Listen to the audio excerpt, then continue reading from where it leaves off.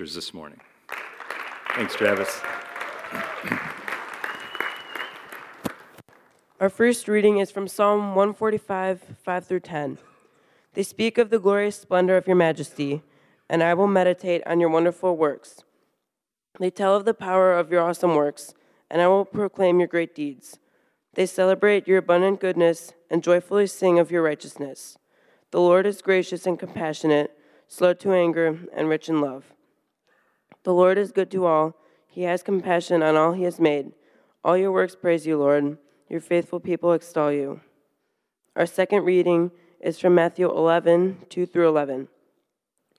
When John, who was in prison, heard about the deeds of the Messiah, he sent his disciples to ask him, "Are you the one who is to come, or should we expect someone else?" Jesus replied, "Go back to report to John to what you hear and see. The blind receive sight, the lame walk, those who have leprosy are cleansed, the deaf hear, the dead are raised, and the good news is proclaimed to the poor. Blessed is anyone who does not stumble on account of me." As John's disciples were leaving, Jesus began to speak to the crowd about John. "What did you go out into the wilderness to see? A reed swayed by the wind? If not, what did you go out to see? A man dressed in fine clothes? No, those who wear fine clothes are in king's palaces. Then what did you go out to see? A prophet? Yes, I tell you, and more than a prophet. This is the one about whom it is written, 'I will send my messenger ahead of you, who will prepare your way before you.' Truly I tell you, among those who were born of women, there has not risen anyone greater than John the Baptist. Yet whoever is least in the kingdom of heaven is greater than he." Amen. Thank you, Travis. We're going to look at the gospel story today, so if you want to keep your Bibles open to Matthew chapter 11, you can do that on your bulletin. If you turn it over, it's blank on the back, and there's a pen in front of you. I'm going to give you a few things to write down today, as well as verses, and it's just an honor and a privilege to have you with us this morning as we open God's Word, and we won't be long today because kickoff is at noon. So, I'm just having fun. We usually sing the doxology at the end of service. I asked Leanne if we could change that to Bear Down, Chicago Bears, before we go. No, I'm just kidding. I'm just having fun. All right.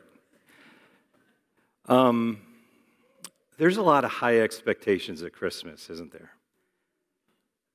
We want to see our family gatherings as something that's perfect. We want our kids to be blessed and enjoy their presence and behave and all of those things. We want the decorations to be perfect. We want, the food, the energy. We just have such high expectations of Christmas, right? We want Christmas to be perfect.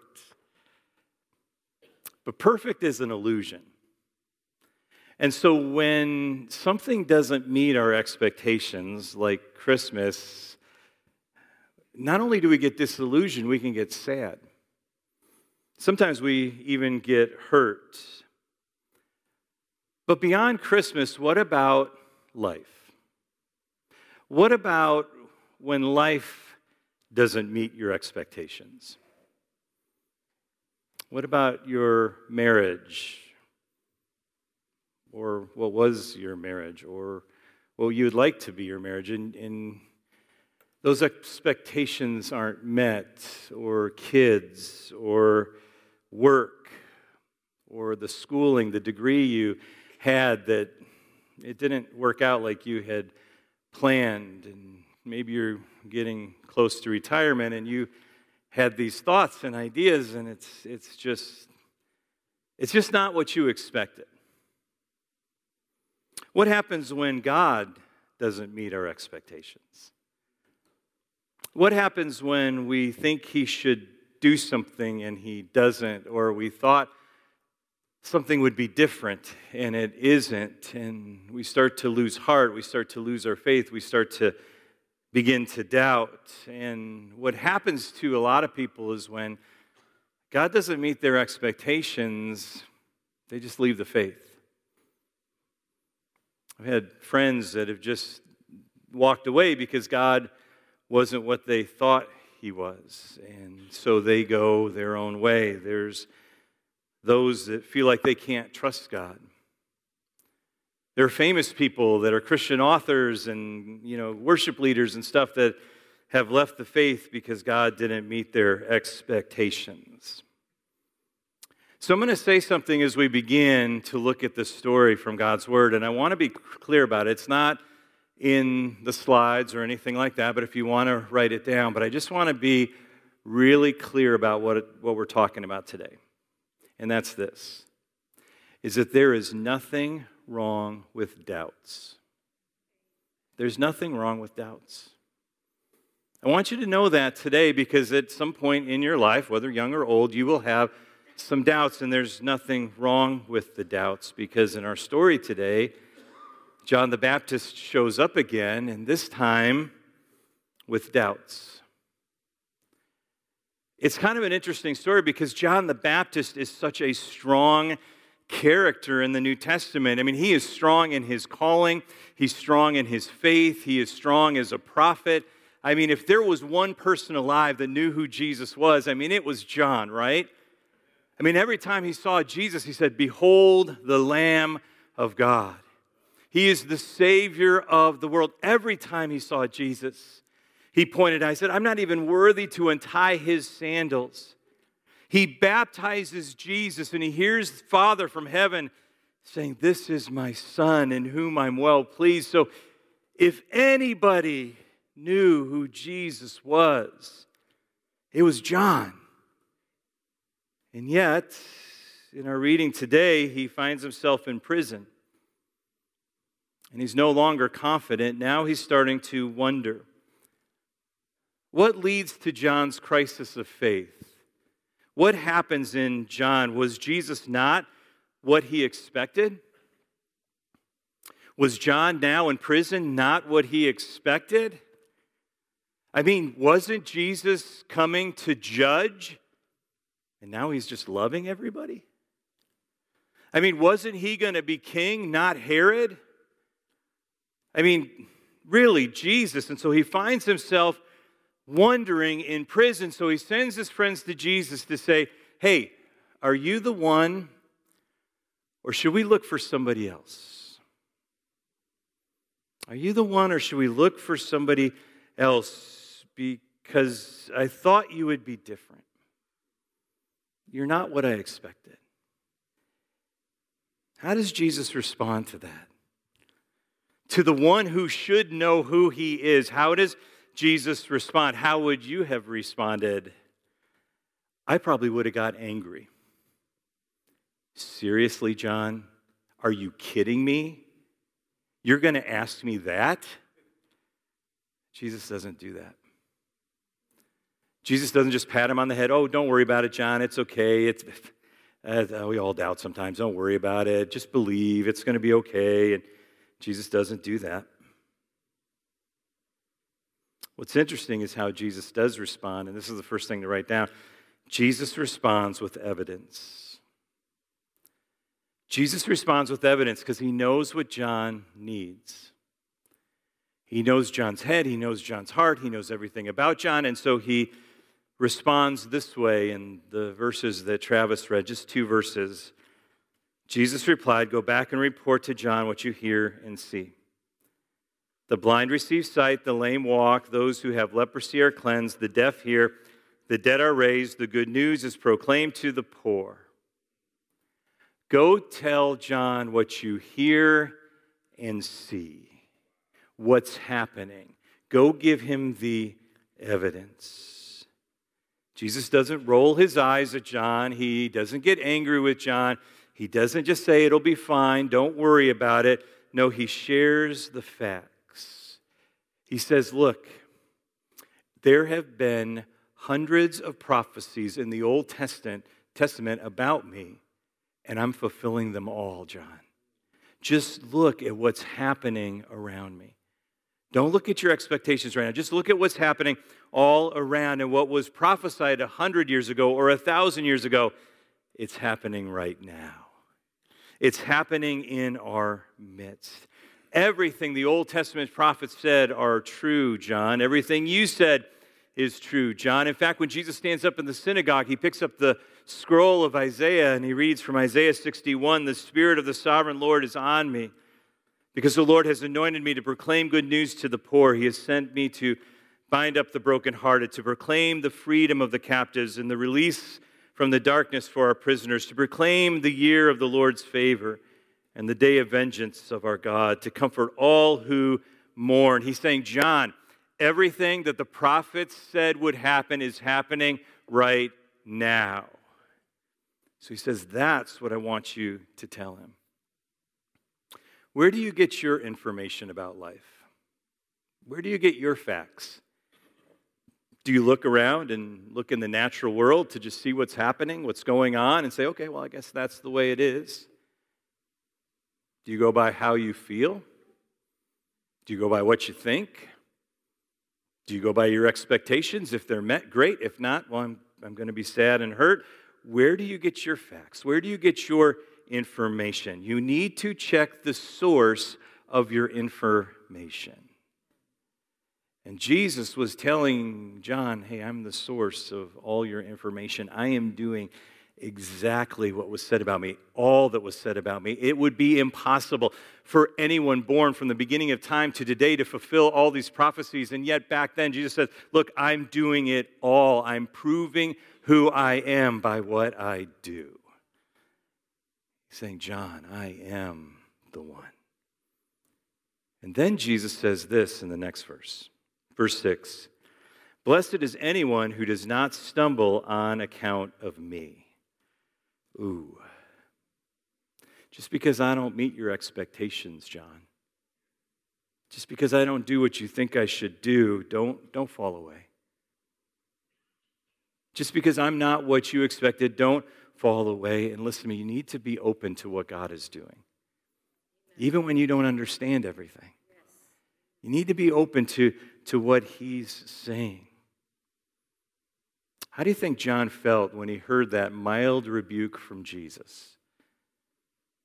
When he heard those words that, blessed is anyone who does not stumble on account of me. I think when John heard that, he probably was like, oh, I can't believe I doubted. I'm so sorry. He was probably overwhelmed with brokenness and grief and felt like a failure. And then his disciples say, John's friends, they say to him, oh yeah, he said one more thing. And John's probably like, oh no. What else did he say? John, he said that you were the greatest person ever born. Verse 11, truly I tell you, among those born of women, there has not risen anyone greater than John the Baptist. John, he said one more thing about you. Oh no, what did he say? He says you're the best. That's our Jesus. That's our Jesus. When we doubt, when we fail, that's our Jesus. How does God handle your doubts and your fears? The same way he handled John's. It'll be on the screen. Just 4 things he did for John. He does them for you. Just write them down. That's our Jesus. When we doubt, when we are afraid, when we don't see our expectations met, he meets us in grace and love and encouragement. And if you need it, proof. God will prove himself faithful. And so we see this. This is what Jesus does. That's our Jesus. When we doubt, when we fear, we go to him. And that's why I want to say, if you find yourself in a season of doubting, if you ever do, run to him. Don't run away. Don't hide out. Don't ignore him. Run to him.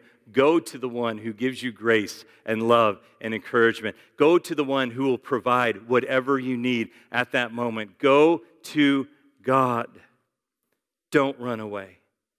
Don't live in your doubts all by yourself, because there will be times when you don't understand why things are going the way they are. There will be times when your expectations are not met in life. There will be those times. So how will you respond? I think of the characters in the Christmas story that our children did. Wasn't that great? I love that.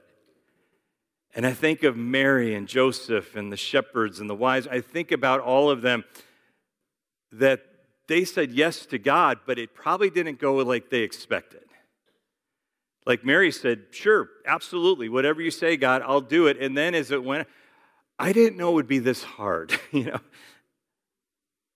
Or Joseph, shouldn't this be easier? I'm running around trying to keep my son alive. And Mary and Joseph could be like, what have we gotten ourselves into?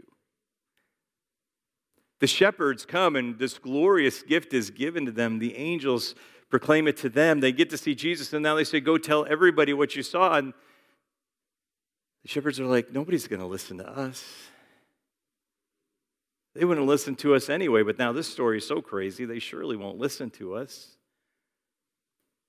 And then the wise men who traveled so far, brought such expensive gifts, expecting to see a baby king, and they show up, and there's this teenage mom and this little baby, and we thought the king would maybe be a little, more exciting. This wasn't what we expected. And you know what's interesting about everyone in that story is that even though their expectations weren't met, they all worshiped and obeyed. Even though their expectations weren't met, they all worshiped and obeyed. We see Mary and Joseph throughout Jesus' life always doing what God asked them to do. Always showing up at the temple at the right time and doing exactly and raising Jesus.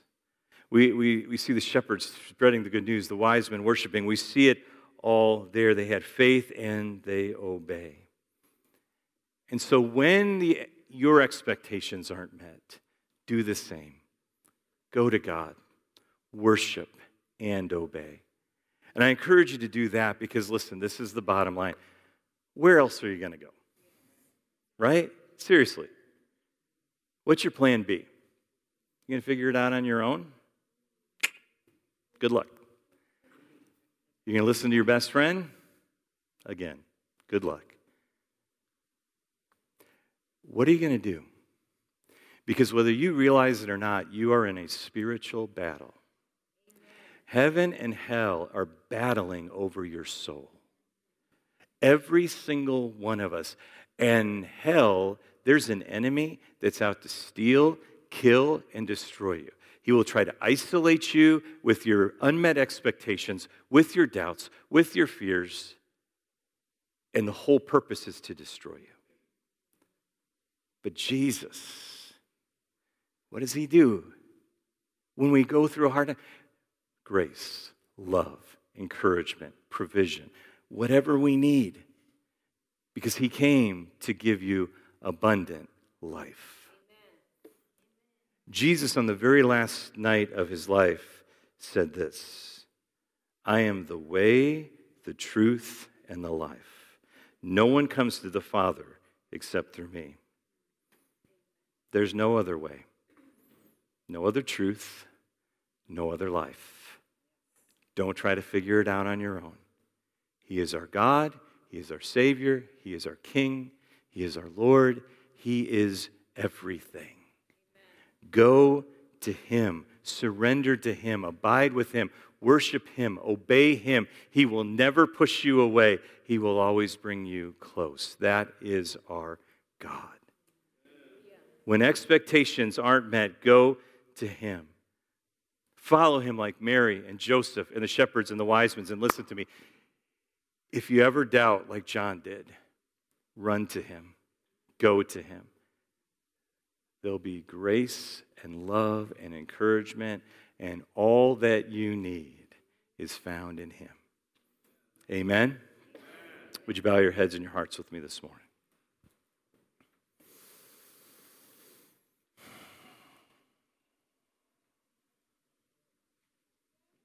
God, we are so grateful for your word. Your word is true. And you don't sugarcoat all the stories in your word. You tell the raw stories of doubt, of unmet expectations, of sadness and hurt and brokenness in prison. And yet, in the midst of those stories, you reveal who you are. You reveal your grace and your love. You build us up. You don't tear us down. And God, you provide all the proof we need. God, you provide everything we need. There is no other name but your name, Jesus. You are the way, the truth, and the life.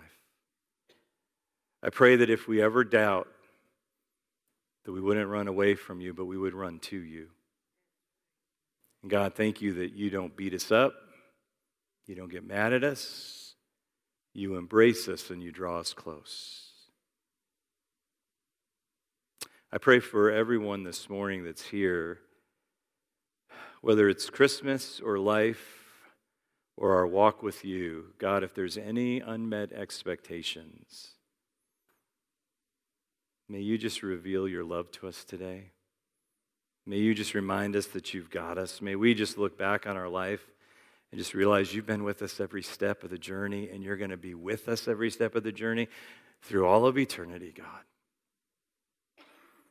And provide the proof anyone needs today. God, again, thank you so much for your word. May it find good ground in our heart and grow this week. We pray in Jesus' name. Amen. Amen. Amen.